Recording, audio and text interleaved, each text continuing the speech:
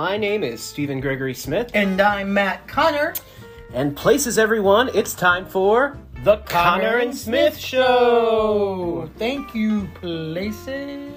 So what are you working on there? What's our craft tonight? What's our creativity craft? Well, since we started this idea of maybe working on a craft every podcast, tonight's specialty is a coloring book, but not just any coloring book. This coloring book is from Stephen Gregory's all-time favorite zombie film in the world. It's called Night of the Living Dead. Oh, yes, that old chestnut.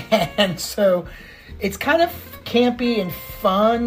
We can't wait to show you the picture that we're going to finish tonight, but this picture that I'm coloring right now is from one of the characters in the show, Barbara. Mm-hmm. And let's see, on this page it says, Barbara kept silent while Ben talked about his experience, period. Then she started talking about hers, comma. We were riding in the cemetery, Johnny and me. We came to put a wreath on my father's grave. He began teasing me, saying, they're coming to get you, Barbara. Which you have a jacket of. Mm-hmm. And I said, stop it, Johnny. This man then came up and grabbed me, and I shouted, Johnny, help me, help me. And that's the end of the thing at the top of the page. What's funny about that is that that was the first song you ever wrote for Night of the Living Dead. You sat there, listened to what she said, and basically what she said in the dialogue of the film is exactly from the film. Yeah, is the song Johnny and Me. That's right. I forgot. I sat there. Stephen wanted us to. This is probably another podcast, which it would be just totally on the Night of the Living Dead. But Stephen wanted me and him to work on the Night of the Living Dead together, and I was like, that sounds like a really bad idea. And not knowing the film exactly in and out, we were like, okay, let's watch the film, and then we'll talk about it later, but then I wrote down the dialogue that Barbara said, and I turned it kind of into almost like a recitative-ish. It's like an aria. Yeah, it's like an aria, it feels like. Is that her hair? It's in a loop? Yeah. I mean, it was the 60s. Things were bouncy. She had that little flip on the end of the curled up flip. This is a fall. And yeah. So this is not her hair inside there? I mean, no, that's her only real hair. It's like a headband fall. Oh, Vincent made the Barbara wig for Carissa Swanigan to wear in our first production of Night of the Living Dead. God rest his soul. Oh my gosh, that's right. So what will we do tonight? We'll finish this picture, and then how will they find it? Yeah, so if you ever want to see how our crafting projects at the beginning of these episodes turn out... What color are the eyebrows? Well, she's a blonde. They're yellow? I mean, whatever you want. It's your creative project. You can go to our Facebook page, Connor and Smith. Just search Connor and Smith on Facebook. It should pop up. We're not that museum in D.C. That's just Connor Smith, no and. Although we do want to have a party there once and have like a concert. Absolutely. So yeah, you can see our finished... Are those orange lips? You said I could do whatever I want. That's right. You can do whatever you want. You can see our finished art project there. And... It will be a work of art. Last week we did the conversation hearts. We turned our hearts into arts. And we did the stamps last week. And they're still up on the tree until after tomorrow. We'll take them down. That's sort of like our theme, isn't it? Like turn your heart to art. That was a quote that you once said, and I always loved it. No, it wasn't once. It was many times. Okay, but you originally said it once, and then you said it many times after. But what I was trying to say is it's your quote. Yeah, I think that both of us and many people, and a lot of people we're going to talk to tonight, have turned their heart into art, kind of like constantly transforming, life situations into a creative exercise of how to fix a problem or how to think things out, like when you move or meeting new friends or financial things, job things.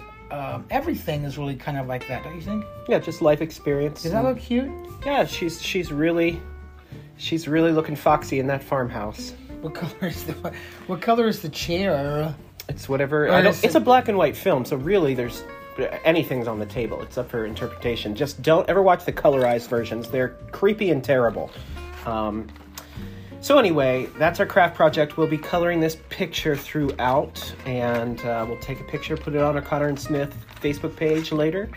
Also, we have a special guest coming on tonight. We do, but just before we talk about that, just a quick tidbit. Our great friend Lee Delano has been slaving away on our website, which will be going live very soon. It's very exciting. And you'll be able to find our podcast there. You'll be able to find our YouTube channel. Which I made and forgot that I made it. You'll be able to find everything there. Yeah, everything that's us, how to listen to our music, etc. Uh-oh, Eddie's up and about. That's not a good sign. All right, so we're going to come back to our special guest in just a moment. But first, this message. Isn't that like the worst way to go to commercial? After these messages, and it's probably just going to be right back. It's going to be me reading an Anchor commercial, but Anchor FM, the best in podcasts. Hold, please. Okay, we are back here on the air with our special guest. Let me introduce her. She is a Helen Hayes. Oh, are you there? Hello? There we are. Yeah, I was trying to use my microphone, but it seemed to not want to let me, so I just disconnected it. This is the Helen Hayes Award-winning, phenomenal, beautiful best friend of me and Matthew, who has appeared on stages all across the country, whether in Oklahoma at Arena Stage, or the Lion King Tour, or Les Mis at Signature, or even Meet John Doe at Ford's Theater. It is the lovely, beautiful, and talented Eleasha Gamble. Welcome, Eleasha. Thanks for having me. How are you? I'm good. Trying to recover from a very interesting week of impeachment trial. Something was happening this week? I know. Well, this is all something happening up on Capitol Hill. Uh-huh, yeah. Well, I was trying to put together... Matt is also here. Matt, do you want to say hello? Hello, I'm here. Hello, Matty Mateo. It's funny. Me and Steven were talking the other night when we were thinking about what we should all talk about. And I said, gosh, let's think about what shows did the three of us do together. I know that me and Eleasha performed without Steven, and Steven and Eleasha performed without Matt. Not as well, but the shows. Can you think of the shows that the three of us did together? Hold on, let me pull up my resume, because I used to be able to remember everything, and a sign of age. Forget a lot of stuff. The first show, let's just say it was sleeveless. Evan Hoffman crashed through one of the lights. Oh, that's right. The My Fair Lady at the SIG, at the old SIG on 4 Mile, right? Mm-hmm. The last show in the old SIG. No. Was that? That was the last official, the last full show. Yes. The last? Absolutely. Then the next show I think we did together involved you with a nose.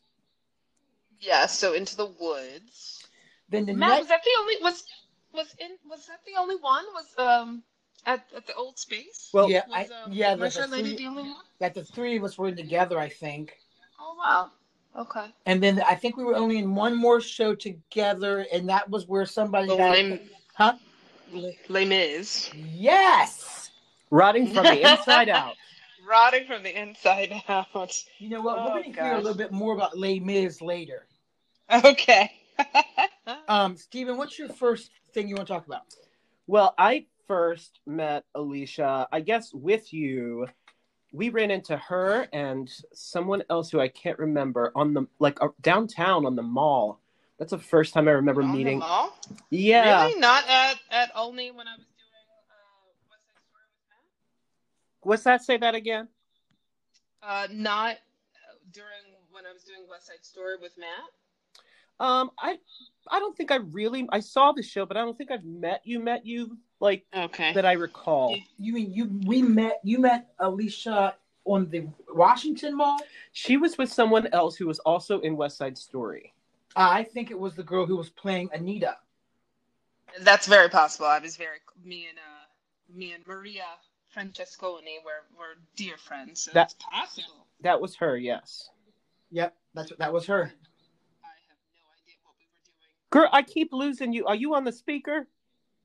I'm not. I'm on my. Maybe it's because my earphones are in. Hold on. Let me put my earphones away because I was hoping it would make things easier to hear you guys. But maybe where's my ding ding ding?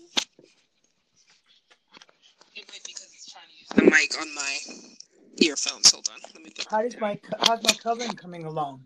Your coloring looks great. Looks fantastic. Are you done? Well, we picked something that only had 4 colors. That was your vision. I'm going to take over here. Is that better? Can you hear me better? Yes. Okay. Yeah, I think it was because my the little microphone on my earphones, I think, just isn't powerful enough. This sounds crystal clear and lovely. Okay. I'll just turn you guys up because I'm not hearing you as well, but that's fine. So then we did our first show together was Grand Hotel. At your service. Grand. I'll never forget that. As long as I live, I will always want to put the C instead of a G for Grand Hotel. Well, that is why he won. John Kalbfleisch won the Helen Hayes for musical direction of that. Oh, I mean, we were together. You can't say that ensemble and that orchestra were not sharp and together. Mm-hmm. And then I was trying to figure out, besides those 3 shows we did together, what were the other shows you and I did together. So here's the list, and I don't think I'm leaving anything off. The Civil War at Ford's. Yes. The workshop of the Boy Detective Fails, correct? Yes. You were Violet Dew. I was. And of course, Oliver at Tarina. Oliver. Yes. But you and I were also in the B cast of Nevermore and Crossing and The Hollow. What's the B cast? That means the cast that the songs were BUILT on, built on. I was about to say, I was like, we weren't officially on the B cast. We were just the people that were working in the background. Wait. Do you remember we used to do like all those concerts every Labor Day at the Kennedy Center for like 6 years? Those were a big deal. It was always like, oh, it's that time of year for the Kennedy Center. Because they're still on the internet. You can still watch them. Oh, really? Yes. You go to for our listeners who are curious, you go to the Kennedy Center Millennium Stage page. You can search out Signature Theater and Matt Connor and all kinds of stuff will come up. But that's probably why it felt like we did so many more shows together than we did, because we did that like every year. I mean, every year. It was like, it's Millennium Stage time. Yay. Are you sure, though? I could have sworn there was more. Maybe I don't know. I think you were just always at our show and we were singing. Always at our house and we were singing. So it seemed like we were always doing shows together. That is true. Mm-hmm. That is true. But you also appeared in Matt Connor's Partial Eclipse at the Signature Theater. That is, yes. Now, well, don't forget the ballet show we did. The Kendra and Ebb, the music of. Yes, with Lucy Bowen Macaulay dance. Where your wig fell off. Yes, it did, honey. But you know what? You just keep on keeping on. I have never laughed so hard on a stage, and I have laughed many times because she was doing like it was the end of the song. It was drama, listeners. Honey. I was giving you a dramatic hair flash. It was the end of The World Goes Round, the song, and she gave a big head flourish, and that wig came right off, and I went and collapsed behind the piano. Oh, yes. Good times. So the Partial Eclipse was like a song cycle of of Matt's new music, some new, some from shows yet undone. And one of his favorite songs, you actually sang in that. Did you know that? I don't know if I did. What is that favorite song, Matt Connor? That favorite song was called Until. Oh, yes. That is a good one. And I don't know why I thought it was a very interesting kind of voice I had in that song as a composer. It's a great song. I usually don't write something quite so poppy with sort of a hook that feels like it's not from a musical theater show.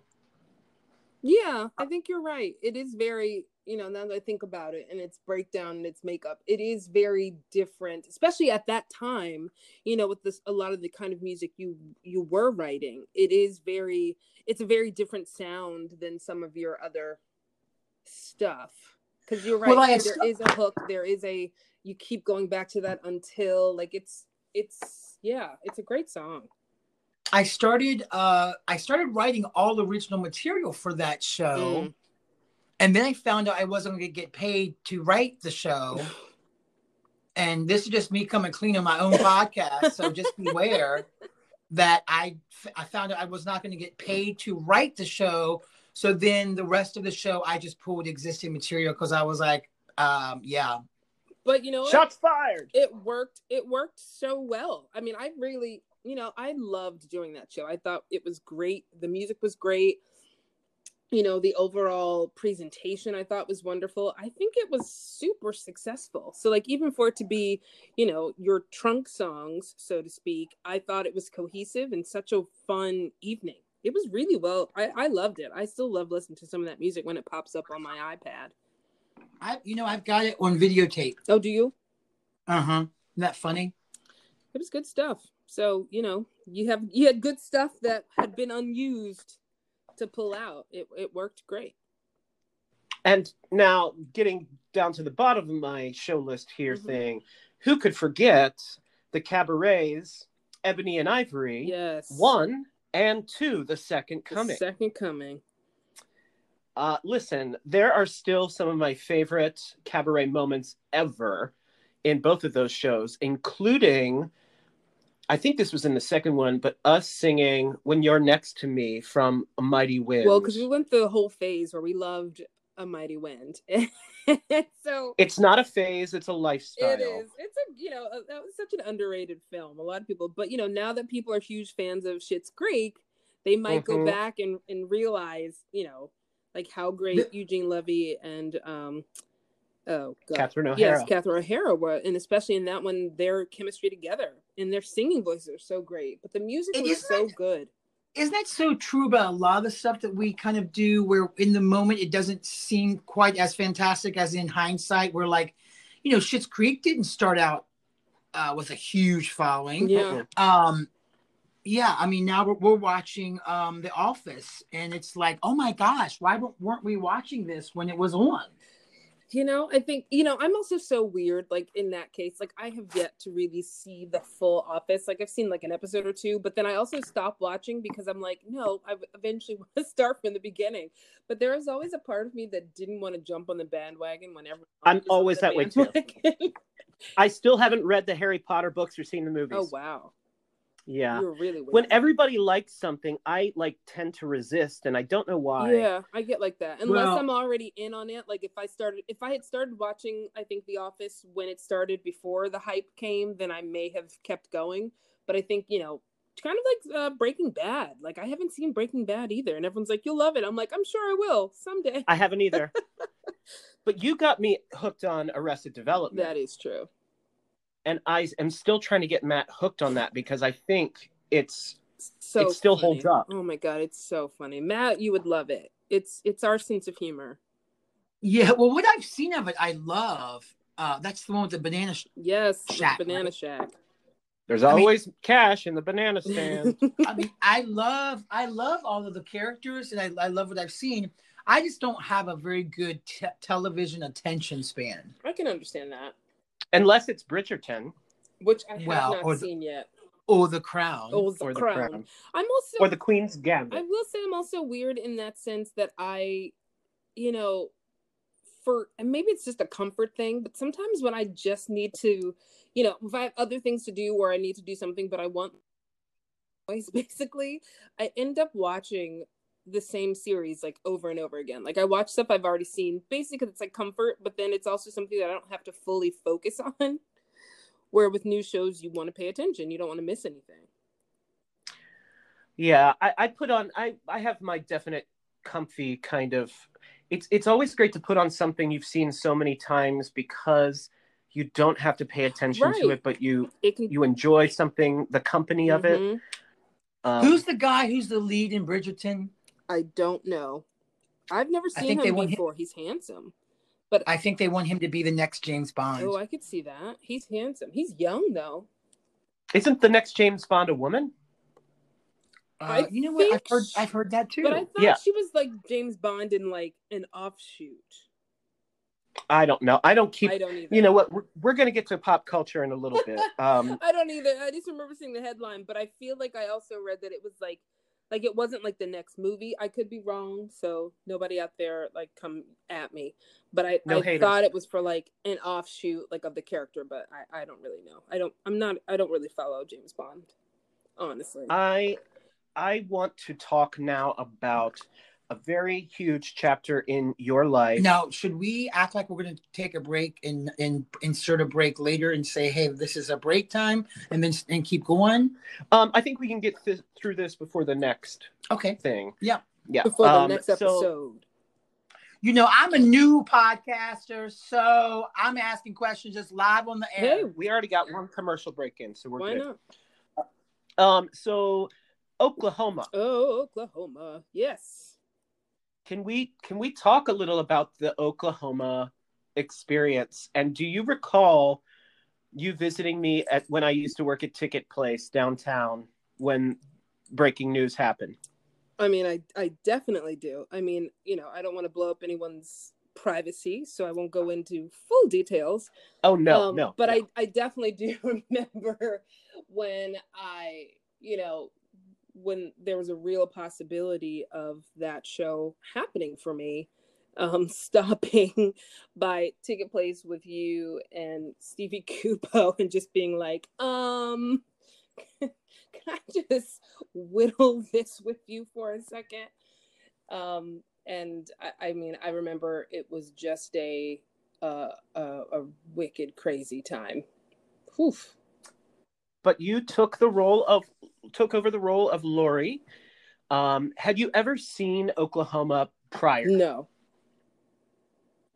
I knew. I mean, other than just general, like real vague general information, I knew.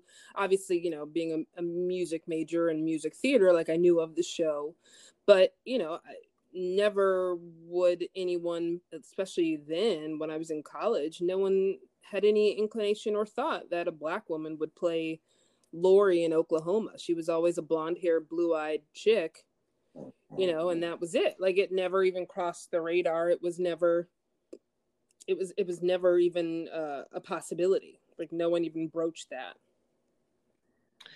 And yeah, now I can't see it any other way. Honestly, that production was landmark in so many ways.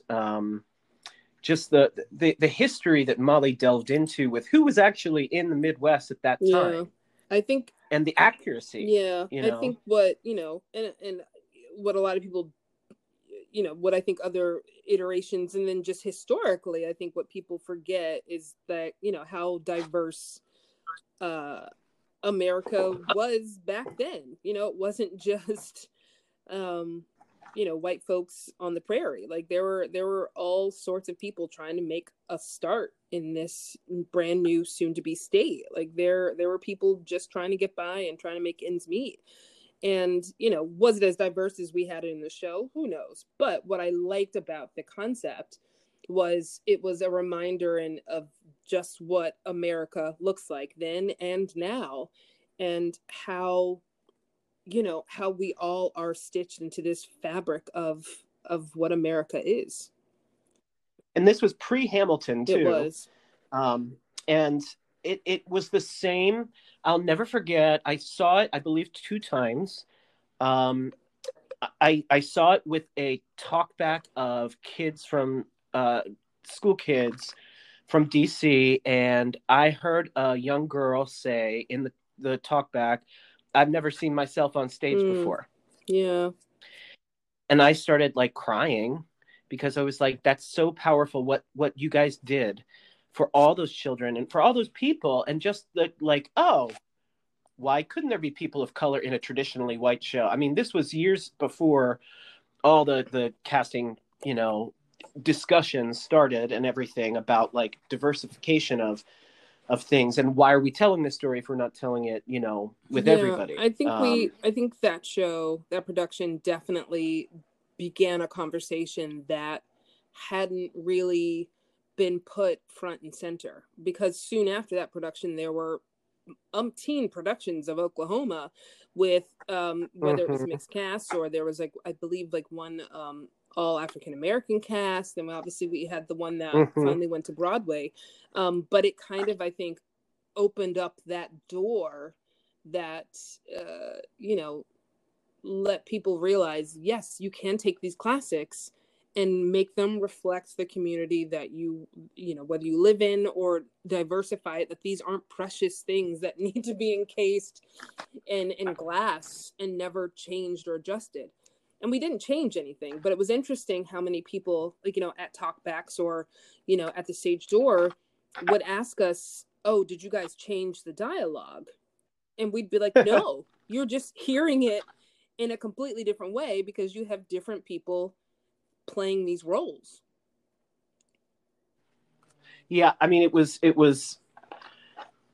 so great to see.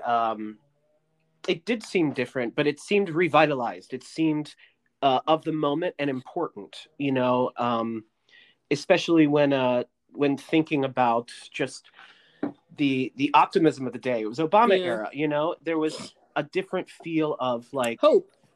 It's a brand new world, like when Nicholas was as Curly, after he and Lori, decide that they're going to get married, and he does that speech about how it's a whole new world, and he's so full of hope, and they are excited about becoming a part of the union. Like, it's all about that hope, and we definitely were feeling, like you said, hopeful during that time, and just the idea and possibilities that existed for everyone in America, because there was a lot of change happening around that time. Well, that show, that kind of launched you on a new, different trajectory. You left this area. You were, you've done the national tour of The Lion King. You've done some TV stuff, and now we're in COVID. Now we're in COVID.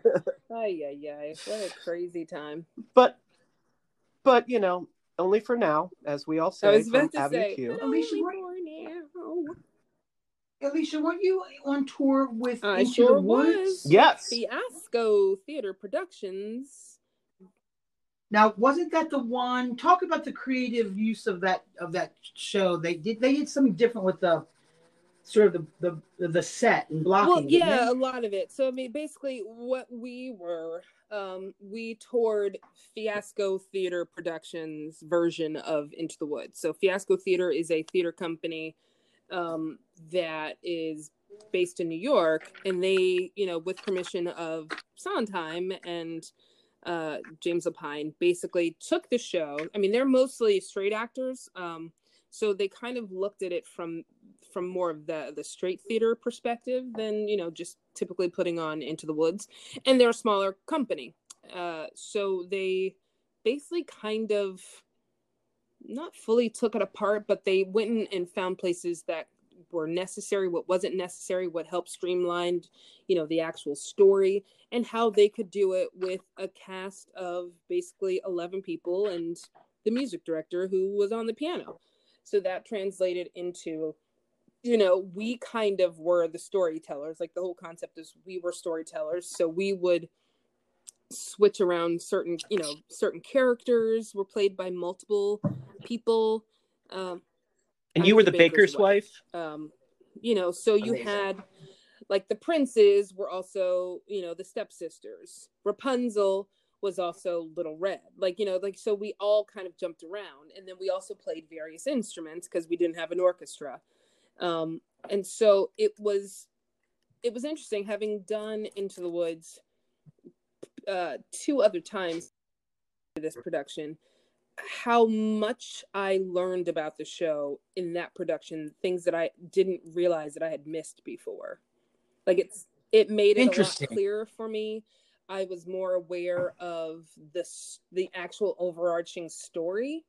And maybe because we were just the nature of it being so stripped down, the story, the book actually, you know, I think a lot of people think of that show as solely Sondheim, but the book is so strong that the book really popped for me in a way that it never had before.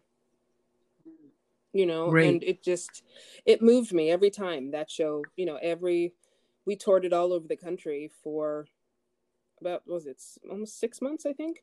And it never ceased to move all of us. But we were very much a company because we did everything. We didn't leave the stage until, you know, people started dying in the second half, but we did everything together in that show. And it was very much a company, and it was a really great experience. Now, Eleasha, we're starting this new thing that's called 5-minute phone friends. Okay. And so you're going to be a part of that. I just want to let you know that someone might be, our 5-minute friend might be popping in here any second. And if that happens, you just stay on, and we're going to try to make this little 5-minute special kind of short and sweet. But I really wish I'd seen that production. Is there a way I can watch the fiasco? I don't know. Is there a way I can watch the fiasco? I don't know. I mean, you know, who's to say? There's probably bootlegs somewhere. I don't know if they have like an official. Not recording. legally. I don't know. Oh, our 5-minute phone friend has joined us. Please welcome. It is Wesley Woodley. Welcome, Wesley. Hey guys, hey. Oh, what's up, Wes? What's going on? Oh, we're just getting ready to do Les Mis for people. I'm ready. I'm rotting from the inside out. Rotting from the inside out. That's the second time that phrase was used tonight because we were talking about Les Mis. Wesley, can you fill in the audience who's probably wondering what that means? Well, rotting from the inside out means that none of the girls in the show could look better than the boys. That's basically what rotting from the inside out means. And so we all had horrible makeup that made us look like crap. While the guys were painting on their abs. Well, it's true. It is true. But, you know, we had little pieces of hair, so it looked like we kind of had hair sticking out of do-rag. Wig bits. There were like wig bits. Two tendrils. Oh, my gosh. Hilarious. So, Wesley, we just started our podcast, and we're also just really exploring creative things right now. What are you doing right now to get us through this? I mean, I know that you have a family, and so that's a lot of creativity right there. Yeah, well, I have a photography business now that I absolutely love. And she's amazing at award-winning Wesley Woodley photography. But I love it because it just feels the same as theater. It's just telling stories, but with a different medium, I guess. But I absolutely love it. So that fills my time. And I had 20 clients today and like 32 yesterday. Wow. So my days have been really full, which I'm super grateful for. What is your website? My name. It's wesleywoodleyphoto.com. Wesley spelled W-E-S-L-I-E? Yeah, that's it. Wesley Woodley. Okay. Do it. Oh my gosh, our first sponsor. Yay! Tonight's episode is brought. No, I guess it's not tonight. It's tonight or today or whenever you're listening to this. Yeah, not now. Oh gosh, I hope this isn't a horrible show. This is brought to you by Wesley Woodley Photography, based in Raleigh. Are you in Raleigh? Charlotte. You're in Charlotte, North Yes. Carolina. Weslie saw Into the Woods. She came with the kids. I sure did. And actually, speaking of, here, do you want to say hey? Hi. I love my Willow Jane. Willow just Hi, jumped into our Willow. podcast. She jumped into my lap and was like, "Wait, I think I hear my godmama's voice." But they came and saw Into the Woods, and I know for a fact that Willow Jane was obsessed with Little Red Riding Hood. Yeah. Mm-hmm. And she was pretty young, and she sat through the who wouldn't be? entire show. And we all know Into the Woods is like 3 hours, so that's saying something. Totally, both kids did. And I remember, it's actually funny, it popped up on my Facebook memories today that on the way home, Willow said, Chase, you pretend to be Eleasha and I'll pretend to be the giant. AKA, she wanted to stomp him dead. I'm gonna step on you. Which was in that version of the show, like how the baker's wife died, is we had a piano on the stage. And so basically I would climb up onto the piano and then I fell trust fall backwards off of the piano to signify myself being killed. Yes. Oh, that trust falls are so much fun. I got used to it after a while. But You were so beat up on that show. I was. That show required a lot. It took a lot out of us. My body was hurt. Yeah. So we were discussing another show that both of you were in earlier. That was Matt Connor's Partial Eclipse. I remember you kind of like had a Madonna look going on. It was everything. I had a bustier. I forgot about that. Yes. And you sang a love song with Eleasha, kind of, right? My gosh, Which one? Oh gosh. Did we? Oh, Cinderella. Cinderella. Cinderella? I thought Cinderella was a solo. Was it not?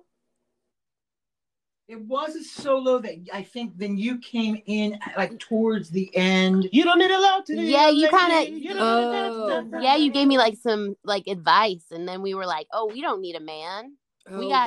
Gosh, I forgot about that part of the I know, song. same. Right. I totally forgot too. Oh wow, yeah. That's right. Yeah, that was that was an incredible show. We were just talking about how much we no wonder we didn't get nominated. No one understood the plot. There wasn't. I got it. It was a It's song just been cycle. a minute. My old age. I'm forgetting all the things. I miss you guys. Oh, we missed you. Oh my gosh. I'm glad that so are you doing a lot of outdoor Well, not today because it's like 32 and rainy here. It's gross. But I have a studio. I have a brick and mortar studio that I love. It's in this like old 150-year-old building. It's so cute. It's really great. And so it's like my little happy place. And I just can go there and create. And so today and yesterday I was shooting there. But yeah, I kind of shoot all over the place, like outside, inside. There are a couple cool studios, like commercial studios I shoot in here. But yeah, it's been great. And what's weird is it really is like it just scratches that same itch as performing in whatever my weird creative brain. It really feels the same. So. And is it mainly like, could you describe the like scope of your work as far as family portraits, like baby like what's your my favorite is usual? portraiture. I've learned that I just am not really like I don't love event photography. I mean, I've shot them, but for me it's kind of like thank you. Well, okay, I love shooting yours, but I did shoot your wedding. But I love setting up moments, and maybe that's like the theater background in me, like the more director brain. Mm-hmm. There's such an art to event photography where people just see these moments happening in the moment and can grasp them quickly, where I'm like, I would put you over there where the light is a little bit better. Like, I just like to see the whole big picture. So I've kind of built my business on just that. So I just do portraiture.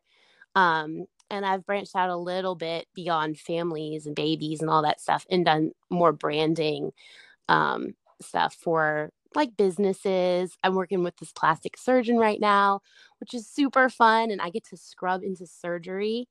And like, I've seen all the things in surgery, which has been really crazy. Wait, you scrubbed into surgery? I don't know if I multiple times. I've seen. I didn't hear this one. I've seen. Rock. Yeah. I can't believe you, Miss Squeamish. I know. I'm so squeamish. The first time I said I might go down. And then I didn't. And it's weird in the medical world how you do get desensitized to seeing that stuff pretty quickly. It's crazy. I love it. I'm so fascinated by it. In fact, the other day I was watching a surgery on YouTube in the middle of the night because, you know, YouTube becomes a black hole of... You start out one place and all of a sudden you're like, how am I watching a surgery of them going into someone's artery? Okay. Yeah, well, I love it. And I've seen it all. I mean, I can't do the beginning parts. Like, I don't think I can watch somebody get cut open. Yeah, I don't think I can do that. But I go in and I take pictures of him and his nurses. Like, I'm not taking pictures of the actual surgery, but I am in there.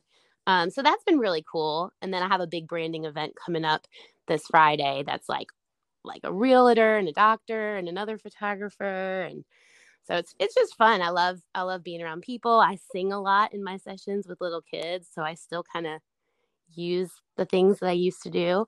I really do sing a lot. Either the kids love it or they absolutely hate it. But yeah, it's really fun. I enjoy it so much. And then she's mom extraordinaire. Well, in fact, just with Willow with dance and Chase with baseball. Lots going on. Busy. I love it. I love to hear that you're working on branding and things like that. My gosh. Oh, like, well, I'll be in town and we can totally play. I would love to help. I'd love it. Well, we are approaching 40 minutes of this podcast. So I want to do something as we're wrapping. Pop culture, current. What is getting you through? What is your go-to?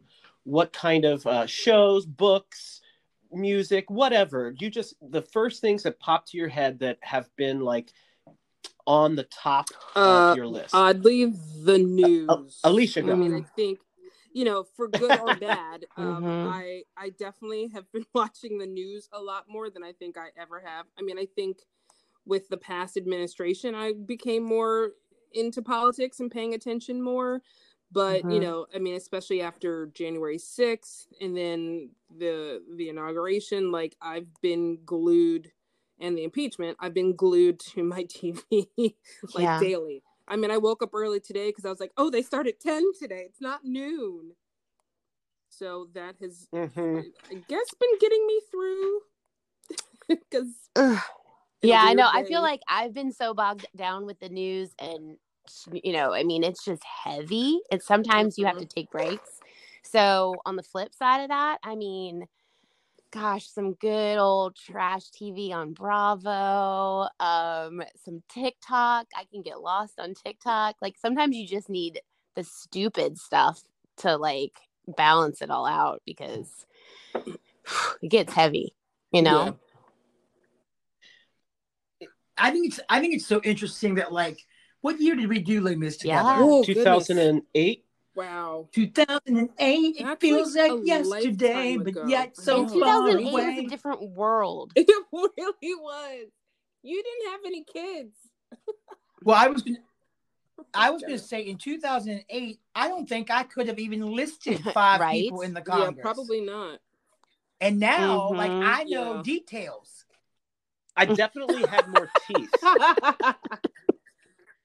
Okay, old man. And more hair. Oh, my goodness. It's been a long time and a lot has changed, but a lot remains. It's not your teeth. Just not all my teeth. I lost one. It's not that big of a deal. And I go into a dentist anytime soon. You know what I mean? I know, Matthew, you've been into what? What are your latest pop culture like binges? What you watching? Well, I don't binge anything. But lately, because we've been camping together for a year, that I watched the entire Crown. I watched all of Broadchurch. I love that show. Now I'm watching Bridgerton. Stephen bought me Dolly Parton's latest book that is all about her lyric writing and how songs came to be. Because nobody hates She's Dolly. Universally loved. Hello, I'd run for president. Yeah, Dolly and Oprah. No, Ooh, Dolly and yes, Stacey that's Abrams. a winning combo. Yeah. Combo right there. Better. Only if Dolly's VP. But we've been lucky. We've been lucky. We've been very busy this past year. I've been busier than ever. I mean, I'm teaching 33 Wow. classes a week. All those kids stuck in the house. Yeah. A lot of piano lessons. So I need that number of Wesley's hookup for my eyes. Oh, for the plastic surgery? I need a tuck. Oh. Wait, is an eye a tuck? Oh, wait, what? What are you trying to do? Are you... a friend of mine. I don't think you want an eye tuck. Wait.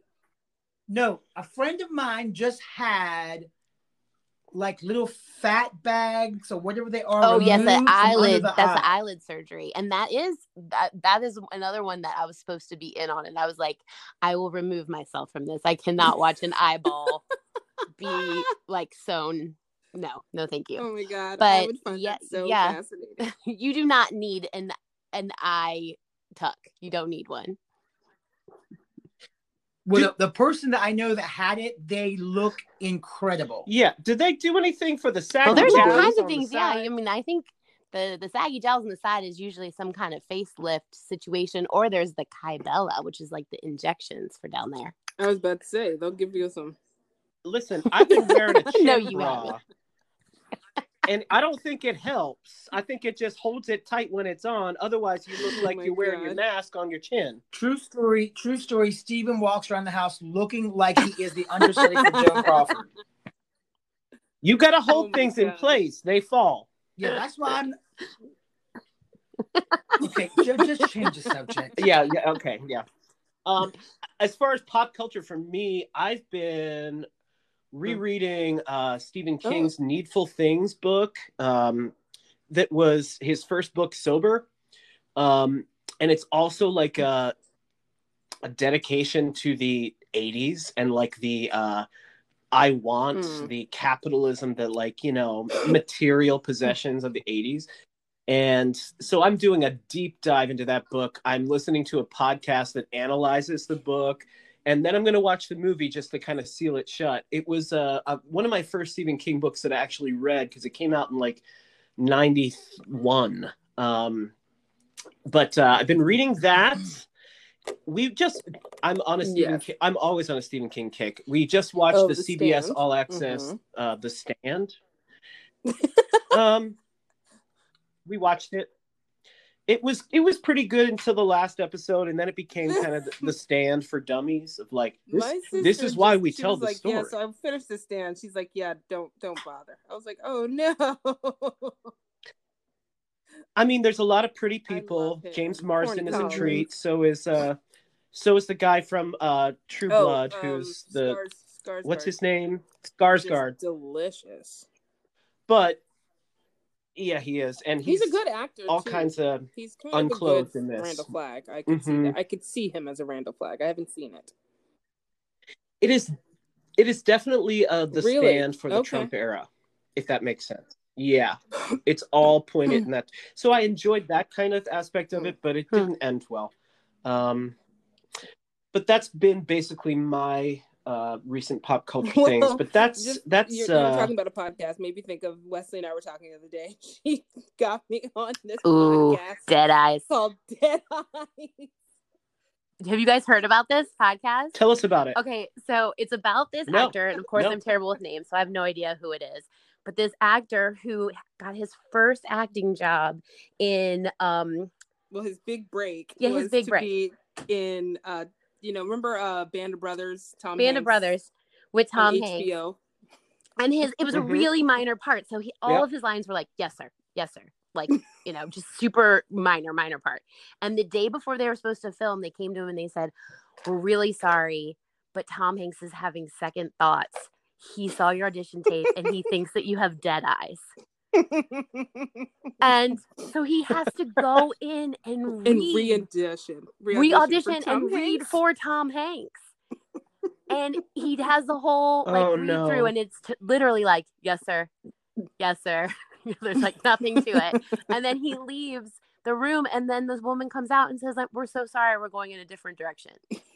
So now I don't know how many years later that is, like 20, That has to almost been 25 like, years ago, maybe? Yeah, No, I think it was 22, at least like 20, like some 20 years ago. Yeah, he's doing this podcast, and it's like if Serial was like his mission to figure out why Tom Hanks fired him from that job.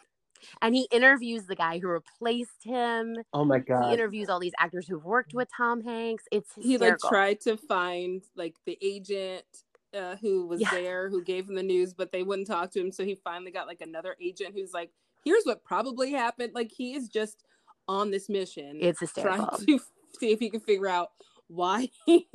Or like he was why? fired. Yeah, like does he have Or dead eyes? What does does he that actually have mean? dead eyes? I It am is going to so listen good. to that. That It's sounds so good. amazing. I love it. It also reminded me of a quick side story that you need to tell about a Oh certain my audition, gosh. Wesley, that you had. So that funny you brought involved that up, modern because so dance. Willow, my daughter, is 7, and she now is this like competitive dancer. She dances like 15 hours She's a week. so good. It's just hilarious that she's this little dancer. And so I was at a dance convention in Myrtle Beach this last weekend, and with a bunch of moms, dance moms, just like the show. And they were talking about how the moms should recreate one of the, like, they have this group called Steps to Pro, which is like their little pre-professional group, one of their modern dance numbers. And I was like, well, let me tell you a little story. So that totally came up this weekend. But yes, probably one of the biggest auditions that I ever had was for Frank Wildhorn for Dracula in like 2000. I mean, it must have been like in 2000. I think I was 20. Maybe it might have even been like, yeah, it might have been 1999. It was a while ago.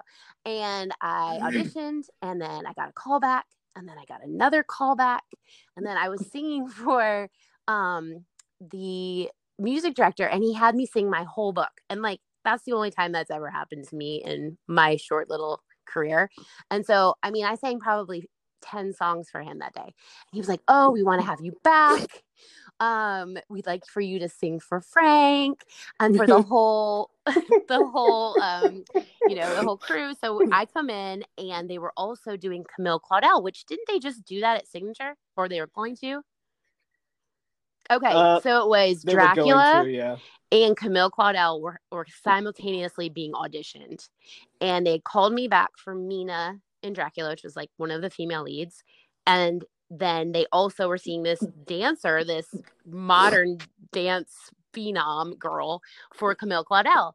And somehow they confused us, and they thought I was the dancer. And they had told me that I was going to do some ballroom, like Phantom of the Opera style ballroom. So I went to like the Capizio dance store and got like head to toe dance wear to like make myself look legit. I think I even bought like a pair of jazz sneakers or something stupid. And so I go in there ready to do my little ballroom waltz, and it started with crawling on the floor. And I think there was some rolling that happened. And then it was like, just feel it. I just want you to feel it. And so I was doing leaps, and it was the worst thing. And I don't even know if I can fully describe it, but it was horrible. And so then when I was done, they were like, "Well, thank you very much." It was just "Thank you very much. We'll be in touch." And then my agent was like, "What did you do?" And I was like, "What do you mean? What do you mean? They didn't even have me sing. I don't know what happened." He said, "Well, they realized the mistake when you started to move." And Frank Wildhorn said, "I don't care if she can sing like Jesus. I can never look at that girl again with a straight face." And that's the end of my story. Oh and my then, God. Steven, didn't you do, when you were doing Civil War, didn't you like bring that up with him or something? No, And he remembered, right? I did. Oh And my he God. remembered, yes. And he did feel bad that it was all like a mishap and everything. That's but, so crazy. He did to me that he remember. remembered. Here's my story. I'm sitting at a table at some reception for Civil War. the Civil War, and me and Warren Freeman are like, drinking and eating small plates of things, and this older woman sits across from us. Oh my God, wasn't that a wonderful show? Yes, we loved it. Oh my gosh. Well, I thought this part was better than that part. Yes, it was. This woman goes on and on. We're just talking about the show. And she says, well, have you met Frank? And I said, no, we haven't met Frank. And she said, well, I'm his mother. And so she immediately went and got Frank do you want to meet him? And we were like, oh, yes. So then she went and got Frank, and we got to talk to Frank, because thank God I didn't say anything about the show that was bad. But we were right across from his mom. Isn't that crazy? You never know who you're sitting with sometimes. Never. Which is why you should always be careful what you say. But I will say, what I was thinking was, now let's clarify. This was not for our production. That's what I was wondering. Alicia. This was like, for the I don't reboot. know if you guys knew Warren then. I figured it was the reboot. Yeah. We did not know Warren then. Yeah. Yeah. No, this was like Freedom Song. No, this was me thinking to myself, there's a song in here called For the Glory, and we're talking about war. And one of the first things that we try to teach each other, even like through our children, is that fighting is sort of bad. But yet we're kind of watching a show that somehow is trying to find a way to make it seem like, I don't know. You know what I'm going to say? I'm just going to say this. Every time I see a sign that says Civil War reenactment, I think to myself, what are y'all reenacting? I don't understand that. My sister and I were talking about that the other day. Like, it seems like, I don't know. I guess I kind of wonder, is it for people to see... I mean, because they don't change what happened. So I don't understand the desire to relive battle movements and like. Well, there's no reenactments of World War II.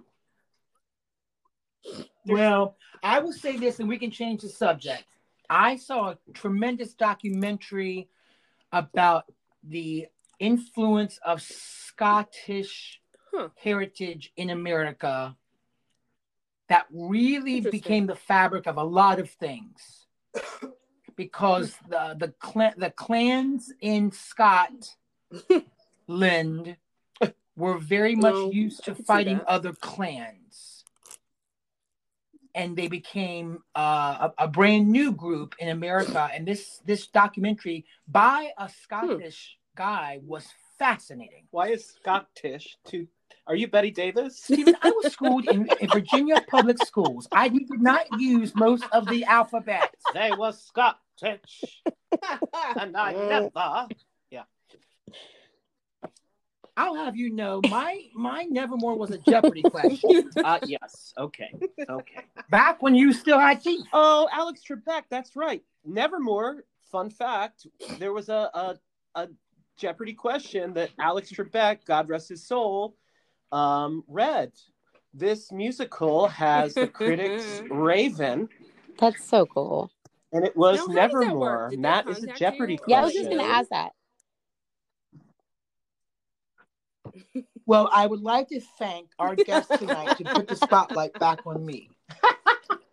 An evening with.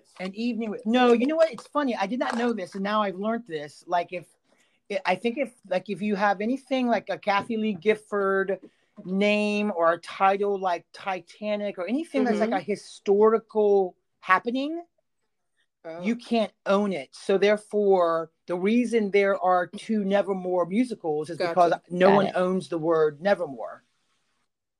And they contacted Signature and said, hey, just let you know, we are using this in Jeopardy, but we're not asking your permission. Well, we're just telling you what's happening. Just so that you could watch.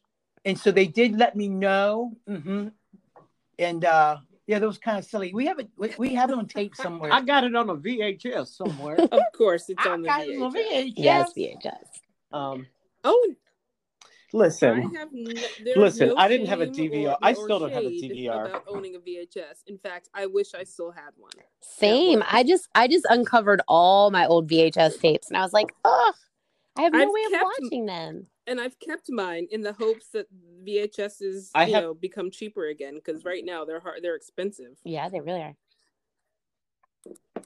I have three TV VCR combos. I have one, but like the rewind on one of and mine I'm using stopped all working, of them. so it started eating my tapes, and I was like, I can't use you anymore. Well, I know everybody would like to see the video of me playing Anita in West Side Story. Yes. In 1995. Oh yeah. So that needs to come out of exactly. That's all the the joke. culturally inappropriate things. Well, also, I'm sure Willow would love to see your dance moves. Oh my gosh! I mean, so embarrassing. I'm sure everyone would like to see my version of Chino in West Side Story. Hashtag inappropriate.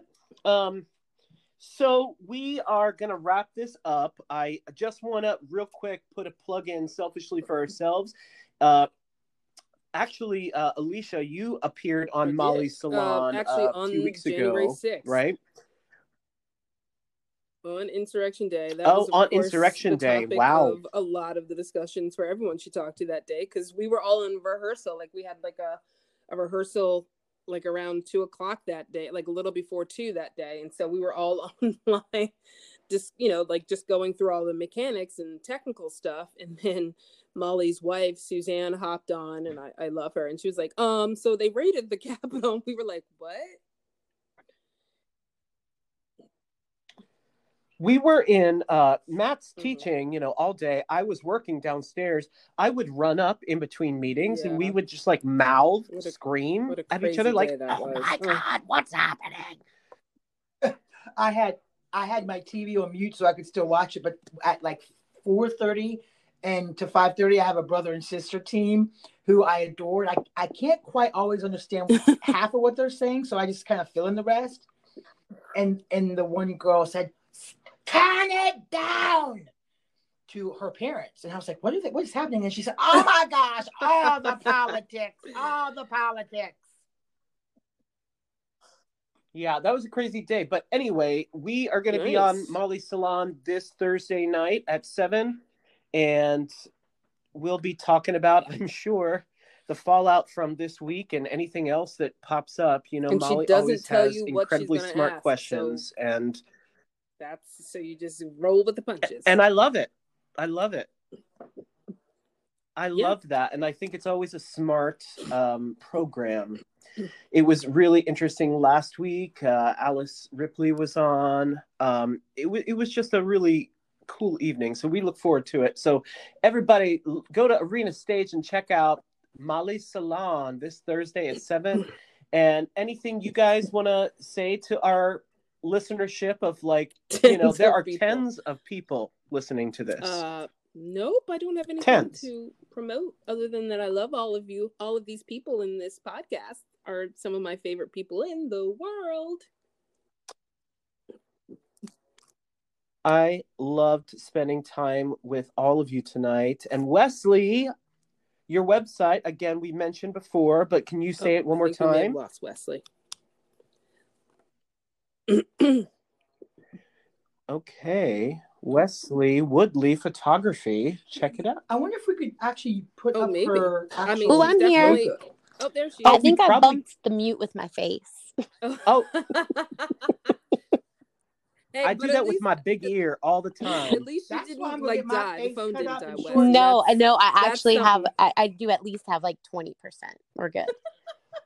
I don't think you guys understand. It's WesleyWoodleyPhoto.com. What is your website again? And I'm actually in the middle of getting a new website because I have a terrible old website. But I'm also on the Instagram, same thing, Wesley Woodley Photo. That's right. That's how I contacted you last night. Well, thank you all. Love, It's been a love. blast. I love you both. Matthew, any? Nope, we're just sending love to everyone in these very sort of unique times that we are learning about, and hopefully we are going to kind of transform into the future, whatever that might be, artistically, financially, spiritually, all of the leads. There's a lot of leaves there. A lot of leeway. All right. Well, thank you guys. Thanks everyone for listening. And we will see you next time. Matthew and I always share this quote at the end of the episode that he originally said, turn your heart Love. into Bye, art. guys. Bye, Bye, guys. everybody. Thanks for having me. Bye. Love.